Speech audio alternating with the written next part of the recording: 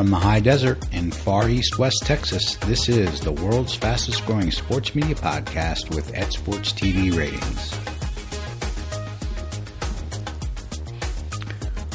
Welcome. I'm Robert Seidman, also at Sports TV Ratings on Twitter. And joining me on the High Desert Hotline today is ESPN's Derek Volner. Derek is a manager in the communications and public relations group for ESPN, and he's primarily focused on college sports. I first became aware of Derek on Sunday mornings during the fall when I'd regularly see him grinding out the ratings data for the previous day's college football games on ESPN and ABC networks. Derek has other PR duties for college sports at ESPN. He's usually the person behind the @ESPN PR Twitter handle, and for the last several years has run a fun event around the Frozen Four NCAA hockey tournament. Derek is also proof that you can bleed Boston red when it comes to sports and still love ESPN. Derek, welcome to the world's fastest growing sports media podcast with Ed Sports TV Ratings.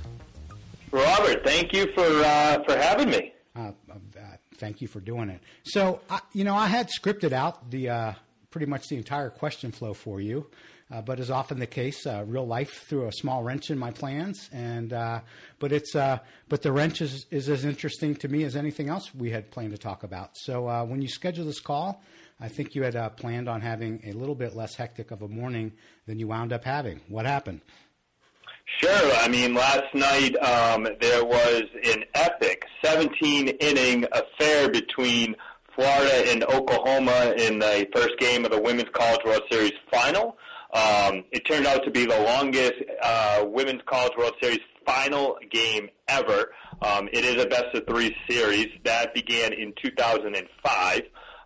Like anything, you can notice as the night's playing out, what people are paying attention to, and the social chatter last night behind the game was pretty high. It was trending for a long time. At one point, I know it was number 2 behind, The Bachelorette, and then at one point it actually jumped The Bachelorette as the number 1 trending topic. But regardless, came in this morning, wanted to see what the numbers were. We had great results. It turns out it earned a 1.2 overnight, which was the best overnight ever for a Women's College World Series Finals first game, and was also our most streamed Women's College World Series game ever. Wanted to get that news out.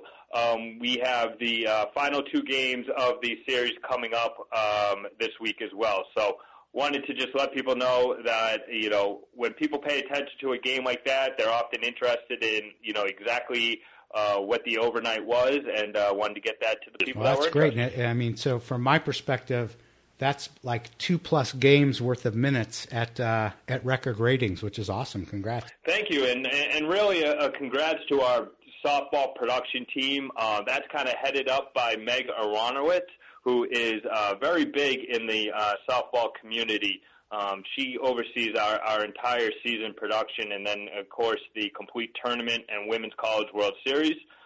It's a sport that we're very bullish on. There's a lot of interest in. It plays well on TV, and we're glad people enjoyed the game last night. That's great. Okay, so I'm gonna get back to my original script and ask, when did you first have the idea that you wanted to pursue a career in sports media? Sure. I'll provide a little bit of background on myself, but I went to UMass as an undergrad, was always a sports fan, grew up listening to sports radio, which I think was kind of the Twitter of the early 2000s. That's where you found out your breaking news and things of that nature. So always have been a fan of media and sports media specifically. I was involved in the different elements of the athletic department at UMass, and that's kind of where my interest grew.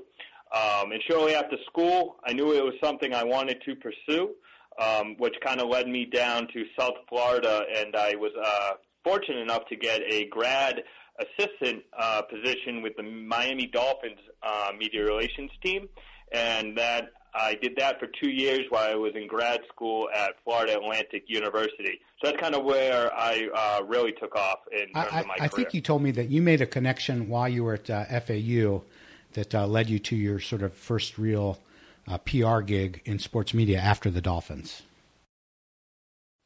Yeah, absolutely. Alex Riethmiller, who heads up the PR at NFL Network.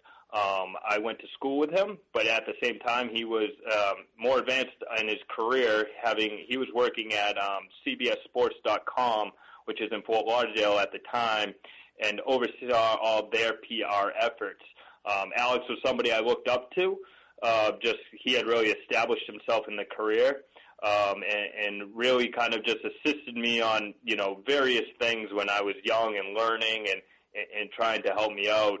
And while I was at the Dolphins too, I worked under some great people. Harvey Green, who's a legend in the business, Jason Jenkins, who's now way up in the Dolphins organization, and Fitz Allison, who now has moved over to the Saints, works in their PR department. The three of them really took me under their wing and helped develop me. But Alex and I always stayed in touch. Shortly after we graduated grad school, he got a job at the NFL Network. He had an open position when he got out there. He knew I was interested, and he offered to see if I wanted to come out to L.A. and not live with him, but to work for him. And, of course, I jumped on that opportunity. I don't think at that point I'd ever even been to the West Coast. I'm pretty sure I had not. But, yeah, moved out to L.A. within about 2 weeks and started at the NFL Network, where I spent just under 2 years out there and had a great time. And then was it East Coast, the opportunity, or kind of a combination of all things that brought you to ESPN? It was. At that point, between grad school and the NFL Network, I had lived away from the East Coast, Boston area for about 5 years. And, I am a Northeast guy kind of at heart. LA is great for a lot of reasons, but the opportunity at ESPN allowed me to get back home, and knowing that these opportunities don't always exist, and you don't know when the next one will, kind of open up if you don't jump at it. Made me jump at the ESPN opportunity in late 2013 for me to come back to the East Coast. And as I like to joke with people, I might be the only person ever who's moved from Santa Monica area to the Bristol, Connecticut area. Yeah, usually it's probably the other direction. So Derek, for me, my biggest exposure to you, other than the at ESPN PR Twitter feed, which we'll talk about later, is during the college football season. Can you take us through what a regular, I don't want to call it run of the mill because that never happens, but just a typical October week for you. From Monday, looks like from Monday to Saturday, and then we'll spend some extra time when we get to ratings day Sundays. Sure, absolutely. Obviously, college football is one of our major properties at ESPN, and the property I probably work the closest with. But I should certainly start to say I'm not the only one in our PR department that touches college football or any of our college sports. I am one of a team of 5. Here at ESPN, Kerry Potts is our senior director that oversees our group and is involved in anything and everything I do and beyond that. But our typical week here is on Sunday at some point. We will get the kind of the commentating assignments from our production team that is headed up by Lee Fitting and Ed Placey for which commentators will be working which games in the following week. College football, one of its best attributes is its fandom and its interest in kind of every little aspect of its team. So things like the commentators are something that fans really enjoy finding out. So getting that information is kind of one of our first elements that we do each and every week. So we will get that aspect out, and, that's on, typically either Sunday night or on Monday. Tuesday, we'll kind of skip over this for a second because that's a big ratings day for us. Sure. But we'll skip over Tuesday. But Wednesday, Thursday, Friday, a lot of our focus during the season will be us that work on College Game Day. The ever-popular road show that we have traveling around. Right. When we go to different cities, depending on where we go, the amount of media interest can vary, and a lot of that depends on how often we've been to a place or last time we were there, things of that nature. So a lot of that we spend on Wednesday and Thursday is setting up College Game Day media availabilities, not only that day for in the market type interviews, but also when we get on site that weekend. So that's a huge part of our job as well. Hey, so quick question around that. I mean, I've got exposure to you electronically, but I mean, I imagine a lot of media requests come in, and they're not coming in from Twitter. So, like when you're, as far as media at the event site, at the game site, how do those requests flow in, and what Sure. and from what kinds of outlets are they coming from? For College Game Day specifically, we reach out to both the school and the local media usually on Monday. By then they have heard that we are coming. We kind of give them here's a FAQ of things to know, and also some context in our department of who to reach out to. And again, this is a team of us that have worked on it. Rachel Siegel, who many people know, worked on College Game Day for many years and was a contact for a lot of these media requests that came in frequently. So those type of requests, a lot are coming in from television stations. A lot are looking forward to their weekend newscasts and figuring out what type of B-roll they can film, what kind of access they have to it. Now, everybody thinks to basically the setup and the talent, I should say. Everyone obviously knows College Game Day is Saturday morning, but the setup really begins on Thursday with the setting up of the staging area and things of that nature. And TV crews are very interested in that aspect, getting multiple days worth of content for their programs, from College Game Day. So when we hear from people early in the week, it's usually questions about where we're going to set up, what type of access they will have. And then it depends on schools that we're going to and various storylines. So a perfect example, last year, Desmond Howard was a big storyline for week one because we went to Lambeau Field. He was a Super Bowl champion there, MVP of the Super Bowl, and so it was a big deal that Desmond was coming back. Coach Corso was a huge storyline when we went to Louisville last year. Because of his ties to the school. So that was a big storyline. At other times it can be one of our other guys or a different element, maybe a behind-the-scenes guy. So the storylines each week can fluctuate in terms of who's of interest or what the storyline is of game day coming. So that can vary. But in terms of outlets, I would say TV is very interested in us coming. And then depending on storylines, your typical newspapers and media sites, and then radio is always interested in having our people on as well. And so now Saturdays, how often do you travel to a game site, and how does all that work? Sure, and going back to kind of the team of we work on, we rotate a number of us on the travel schedule between going to a game day site or going to a specific game of interest. And that game can vary depending on if we have something in the market that we need to be there for. I would say that generally speaking, there is at least one of us on the road most weeks of the college football year. I would say me specifically.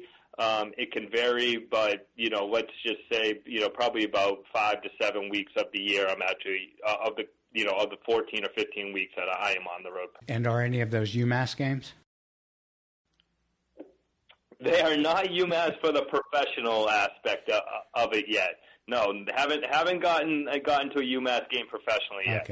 Okay. So now, let's get back to Sundays for the overnight ratings run, and then Tuesdays for the weekly with the finals from the weekend numbers.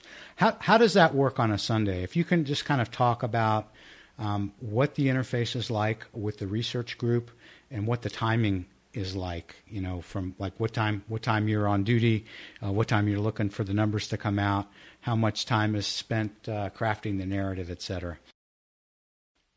No problem. I think one of the most important things for people to understand is the various departments that work within a TV network that are involved in kind of our ratings analyzing and then, the putting out of our public numbers.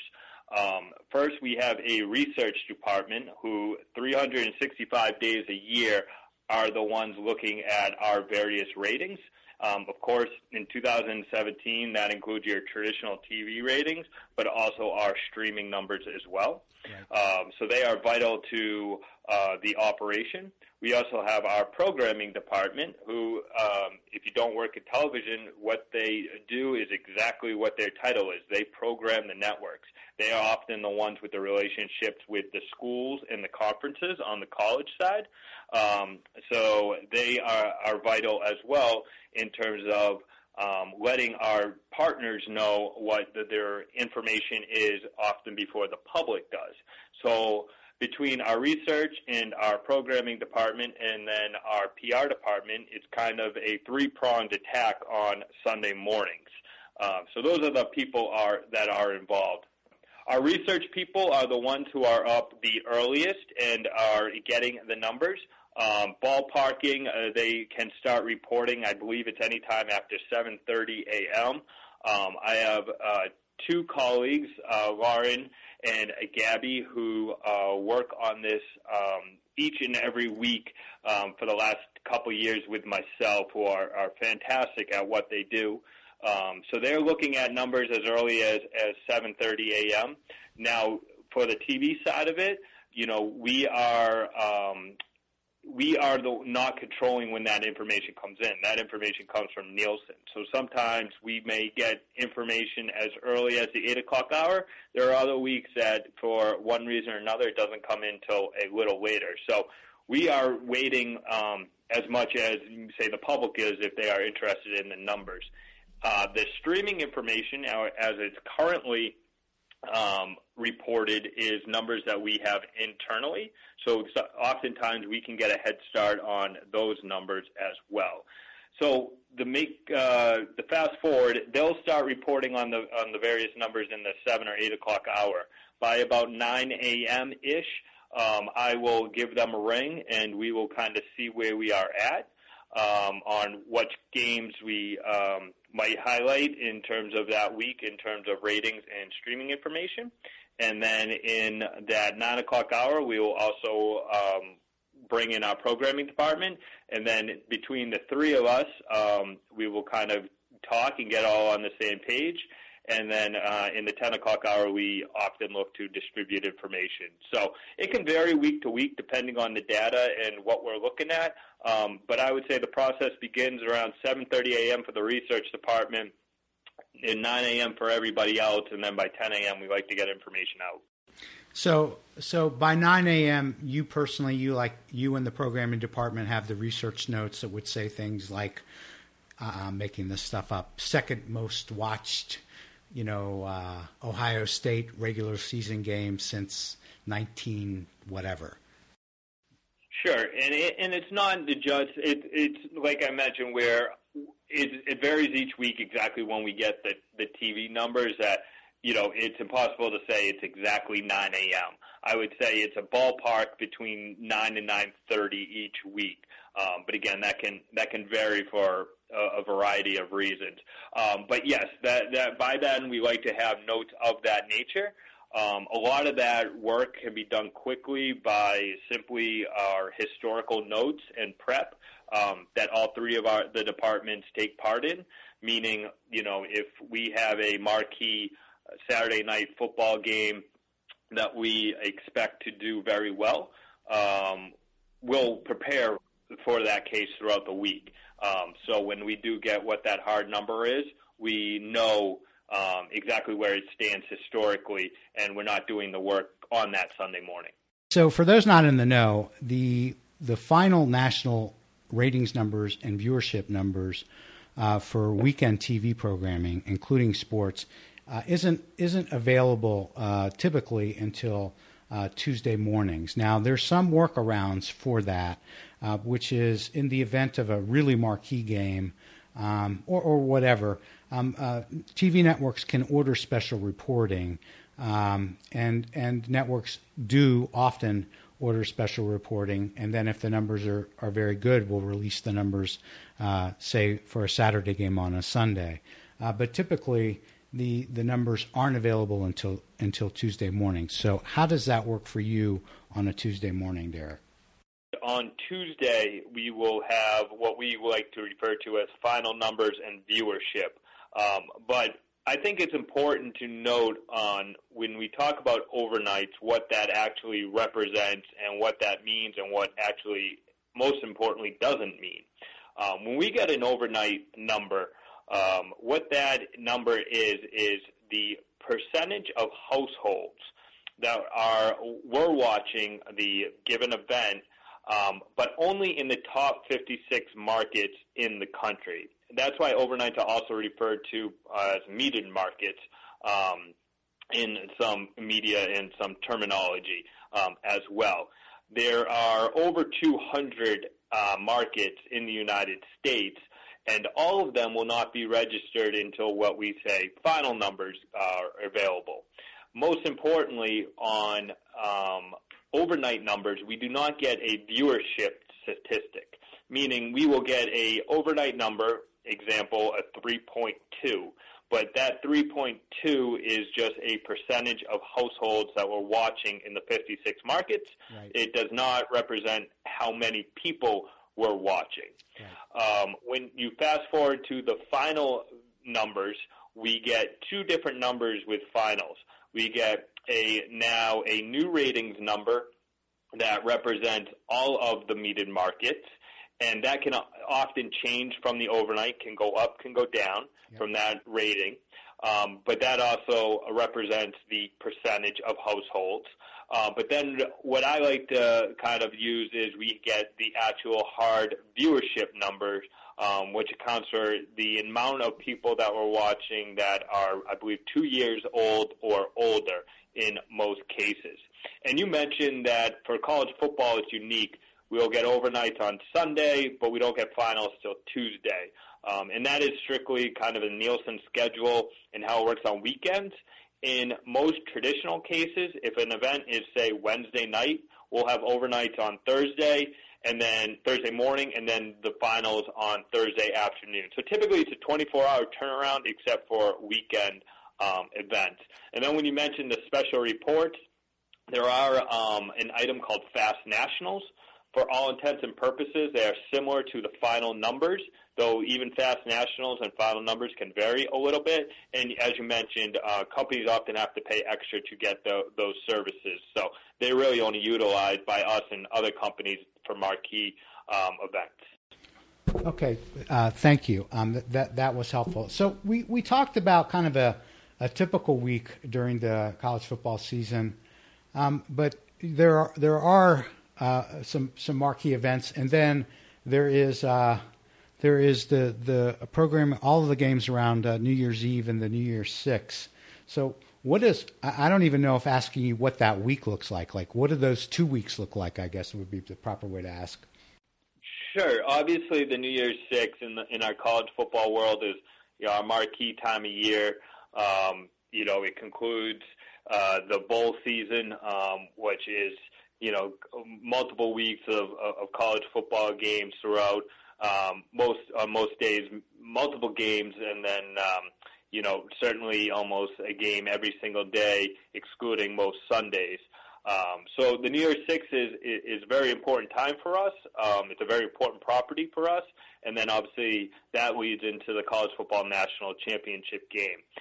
But as you said, with any marquee event, both in fan interest and us, as one of our pillar events, there's interest in the rating side of it. So taking you back to this past year, to kind of walk you through it. We would do multiple reports each day based on these overnights and the final viewership. The Orange Bowl was played on a Friday night this year. Right. So on that Saturday morning, I was in the office working on both an overnight and a viewership release for just the single Orange Bowl. And basically how that can work is we get the overnight information out, say, 11 o'clock, and then we will get the, in that case, I believe we ordered Fast National, so we get that information sometime midday, and then we get that out around, say, 2 o'clock as well. So 2 releases for one game for that event. And then if I'm remembering right, that was that Saturday, which played into the semifinals. Correct. Where that day, that was New Year's Eve. So I went home, watched those games, and then I was back in the office on New Year's Day at 7 a.m. Happy New Year. Happy New Year. As mentioned, it's not just myself. Our research team is also in the office working. Our programming team is on the phone and available and wherever they are. And you have to remember, not everybody is always on the East Coast, just based on work schedules. So, some people, it's literally the middle of the night as they're up and working. So there's a team of us on New Year's Day that are working. And at that point, we'll have the semifinal information, which is obviously of interest to people. And then we also will complete one half of the New Year's Six. So there's multiple ways we look at that in terms of the information. And obviously, a lot of people think, just the TV number. What is the TV number? But we're looking at it from the streaming information. We're looking at the local market information. So it's really analyzing all 3 parts of the numbers, and all 3 are important in many ways. And then finally, the completion of the New Year's Six was played on Monday, January 2nd. So the next day, Tuesday, back in the office, and overnights and finals both on reporting on those 3 games, but then now also the complete New Year's Six as a whole package, and getting that release. So basically, I think we might have put out basically 6 releases, 3 overnights, 3 finals, in basically 4 days around those games. Particularly with all the interest around the semifinals on New Year's Eve. Does a lot more thought than normal go into, okay, how are we gonna play these numbers, or is it just kind of the standard thing that you normally do? I would just say it's more standard in terms of it really just comes down to the prep work. You're looking at what games have done of similar in the past. Obviously, the college football playoff is one of those elements where you don't have 40 years of history, right, with it being a new system. So, there isn't as much history in that aspect of it as well. But really, it just comes down to preparing like you would prepare for any other, marquee game, and just having those numbers thought out ahead of time of, what this could possibly look like. So I would say it's like anything else, just in terms of really just preparing. Okay, thank you. So I know ratings are part of your job, but I think one of the reasons you kind of got on my radar and stayed on my radar is I always got the sense that you're not just doing ratings because it's your job, but that you're actually kind of into them. Do I have that right, or are you a good actor? No, absolutely. I am one who enjoys math, and I enjoy numbers. So it has always been something that has interested me in terms of it. And then also I am just kind of a fan of the industry and consumption and how people are watching and when they're watching. So, it's just one of those things that I find very interesting. So, yes, I am a fan. That's good. We always love sports TV ratings fans, or any ratings fans. But people like me are, I would say, overly sensitive sometimes to how ratings are reported in the media. And I'm just wondering, as someone whose job it is to get those numbers out into the wild, do you have anything that, pet peeves, grind your gears as far as how ratings are reported? It's not really, pet peeves or things of that nature, but I think it's important that I don't think, and when I say everyone, I don't just mean the media here, because in this social media age, when numbers are talked about, it's not, there's a large population of people that are reading them, some that don't have a particular keen interest in it, so they're not understanding what it means. So I think it's really just, it can be frustrating when you put a number out and people think it means one thing when it really means another. A perfect example, and I was new to this when I was in the industry, if you take a game and you say, and we point out that this game had 5 million, a viewership of 5 million. A lot of people think that means 5 million people watch this game. And no more, right. And no more. And what that does, but that's not what that means. What that means is if that game went from 7 p.m. to 9 p.m., if you averaged all the minutes together of what the viewership was, on average, 5 million people were watching that game during any part of that game. So the viewership in reality fluctuates like anything does throughout that 2 hours, but the 5 million was the average. I think what people assume what the 5 million represent is actually a number that we like to use called reach. Now, reach is how many people sampled the game at any point. And excuse me for being ignorant, I believe it's for like 1 or 2 minutes, but obviously our research department knows what that is, and you probably know what that is, Robert. Yeah, I've seen it reported multiple ways. Watched at least 1 minute, watched at least 6 minutes, the more generic, watched any part. But regardless, the differences between average viewers and total reach can be huge. For the last Super Bowl, which is the biggest example anyone can give, the gap between average viewers and those who watched any part was 61 million. Okay, so, the idea of what reach is and what that represents, as you mentioned, that number is higher than what the viewership number is, and I think some people have those confused. And some people might ask why we don't use the reach number more than we do, and one of the reasons is you have to wait an extra 24 hours before that number is reported. So that in this day and age of everything being in the moment and you have a small slice of time to capitalize on the news, oftentimes if we waited for that reach number, the news is kind of come and gone, and we missed our window on that. And then the only other thing I would just say in this day and age, really we push the total live audience. And what that means is not only the TV viewership, but also the number of people streaming the game as well. As everyone knows, people consume sports in a variety of ways these days, and everyone is a viewer. So whether you are streaming the device or whether you're watching on traditional cable, you are a viewer.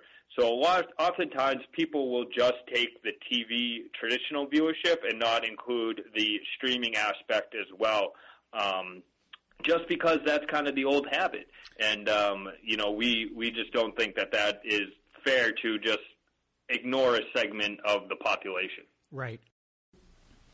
I love total engagement statistics, so I thought a cool way to think about ESPN's college football TV ratings would be to take the total minutes of college football consumption for a whole season and then on the measured networks, and then figure out what portion of those minutes came from the Disney-owned measured networks, which is ABC and other ESPN networks. What do those numbers look like, Derek? Last year, and this is just our regular season, so these numbers are through the championship games last year. TV only, we had more than 100 billion minutes of college football games consumed across, and that's our Nielsen-rated network. So that's important to point out that it's ABC, ESPN, ESPN2, and ESPNU and ESPN Deportes. So I say Nielsen-rated because obviously we have a number of games that are on the SEC network as well, and the Longhorn Network has Texas games each year, and those games were not included in that number. Right. But yeah, we had over 100 billion minutes, and I know we touched on in the podcast the reach number. Last year we had more than 179,000. More than 179 million fans kind of consume college football content on there. Obviously, ESPN is the leader in kind of college football and kind of the home of the sport.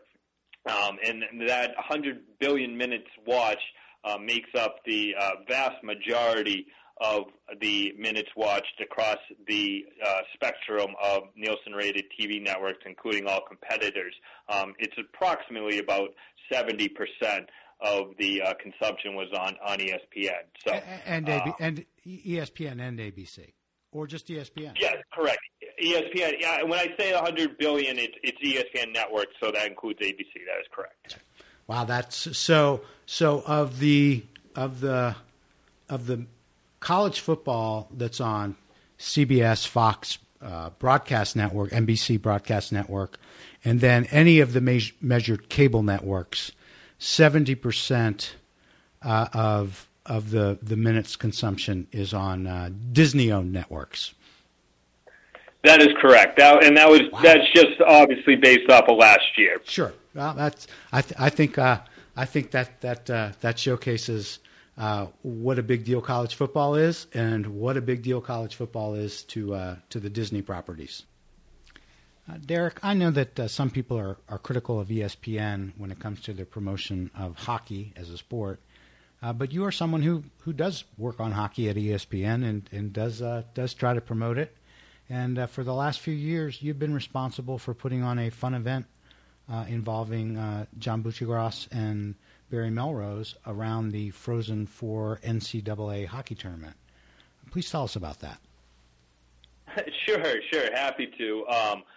Outside of the college football season, I work, and our team worked on all of our college properties. One of the properties I work on is the Frozen Four.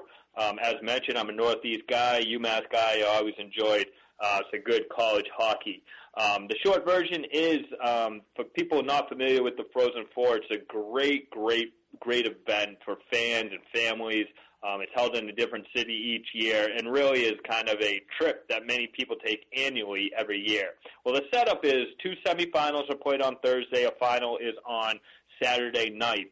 There's a Friday night that's in between that there's not a lot going on for fans. Now, the NCAA does put things on, and the Hobie Baker Awards is awarded. So there are things going on. So I don't want to make it sound like there isn't anything, but there's some space there. And we decided to capitalize on that. I have John Buccigross calls the games for us. Barry Melrose is the analyst. Anybody who knows John knows that he is one of the kind of premier talents in adopting to this social age, not only with how he interacts with everyone, but his whole college hockey following. And then Barry Melrose is just kind of an icon in the sport. So the short version is we created this meet and greet. Basically, we hold it at a kind of a local restaurant in the city on the Friday night. Between the relationships that John has and our ESPN crew has, we've gotten the last 3 years to have the coaches that are playing the next night come. They basically do a fun Q&A. It's for fans. They can do Q&As. And it's basically about an hour and a half. Mike Richter and his award has been presented. The Mike Richter Award has been presented at the event the last 2 years, with Mike Richter coming to do the presentation. So the event is kind of like grown from this grassroots effort to something that's really kind of been a fun ordeal during the Frozen Four. So we haven't started thinking about next year yet, but I know it's in St. Paul. So we look forward, and next year will kind of be our 4th annual college hockey talk with Butch Goss and Melrose. So if you go to the Frozen Four, check it out. We hope to have another event. That event sounds pretty awesome. Hey, Derek, it's been a pleasure. Thank you so much for joining the world's fastest-growing sports media podcast with Sports TV Ratings. Hey, no problem. Thank you for having me. Anybody out there who wants to reach out, always just an email away. It's my first name, Derek, last name, Volner, with a period in between at ESPN.com. So Derek.Volner at ESPN.com. Feel free to shoot me an email. And he is at Derek Volner on Twitter as well. Thanks again to Derek Volner for joining me today, and thanks to his bosses at ESPN for letting him. No DBAP this week, though I understand Clay Travis might have committed more crimes against humanity over the weekend. As soon as I realized those crimes didn't involve numbers, I stopped paying attention. Next time on the world's fastest-growing sports media podcast with Sports TV Ratings, the Philadelphia Inquirer's Jonathan Tannenwald. He's at The Goalkeeper and at J. Tannenwald on Twitter, and we will talk about his work at Philly.com and quite a bit about soccer ratings. Please join us.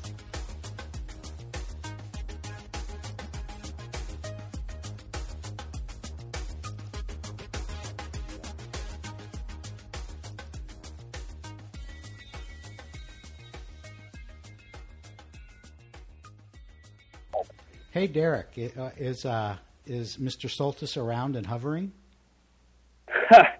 Funny you say that. I don't think I am quite up high enough on the ESPN totem pole, let alone the PR poll, to kind of have a high-level PR person sit in on my interviews. So unfettered access for me. Excellent. Absolutely. Always.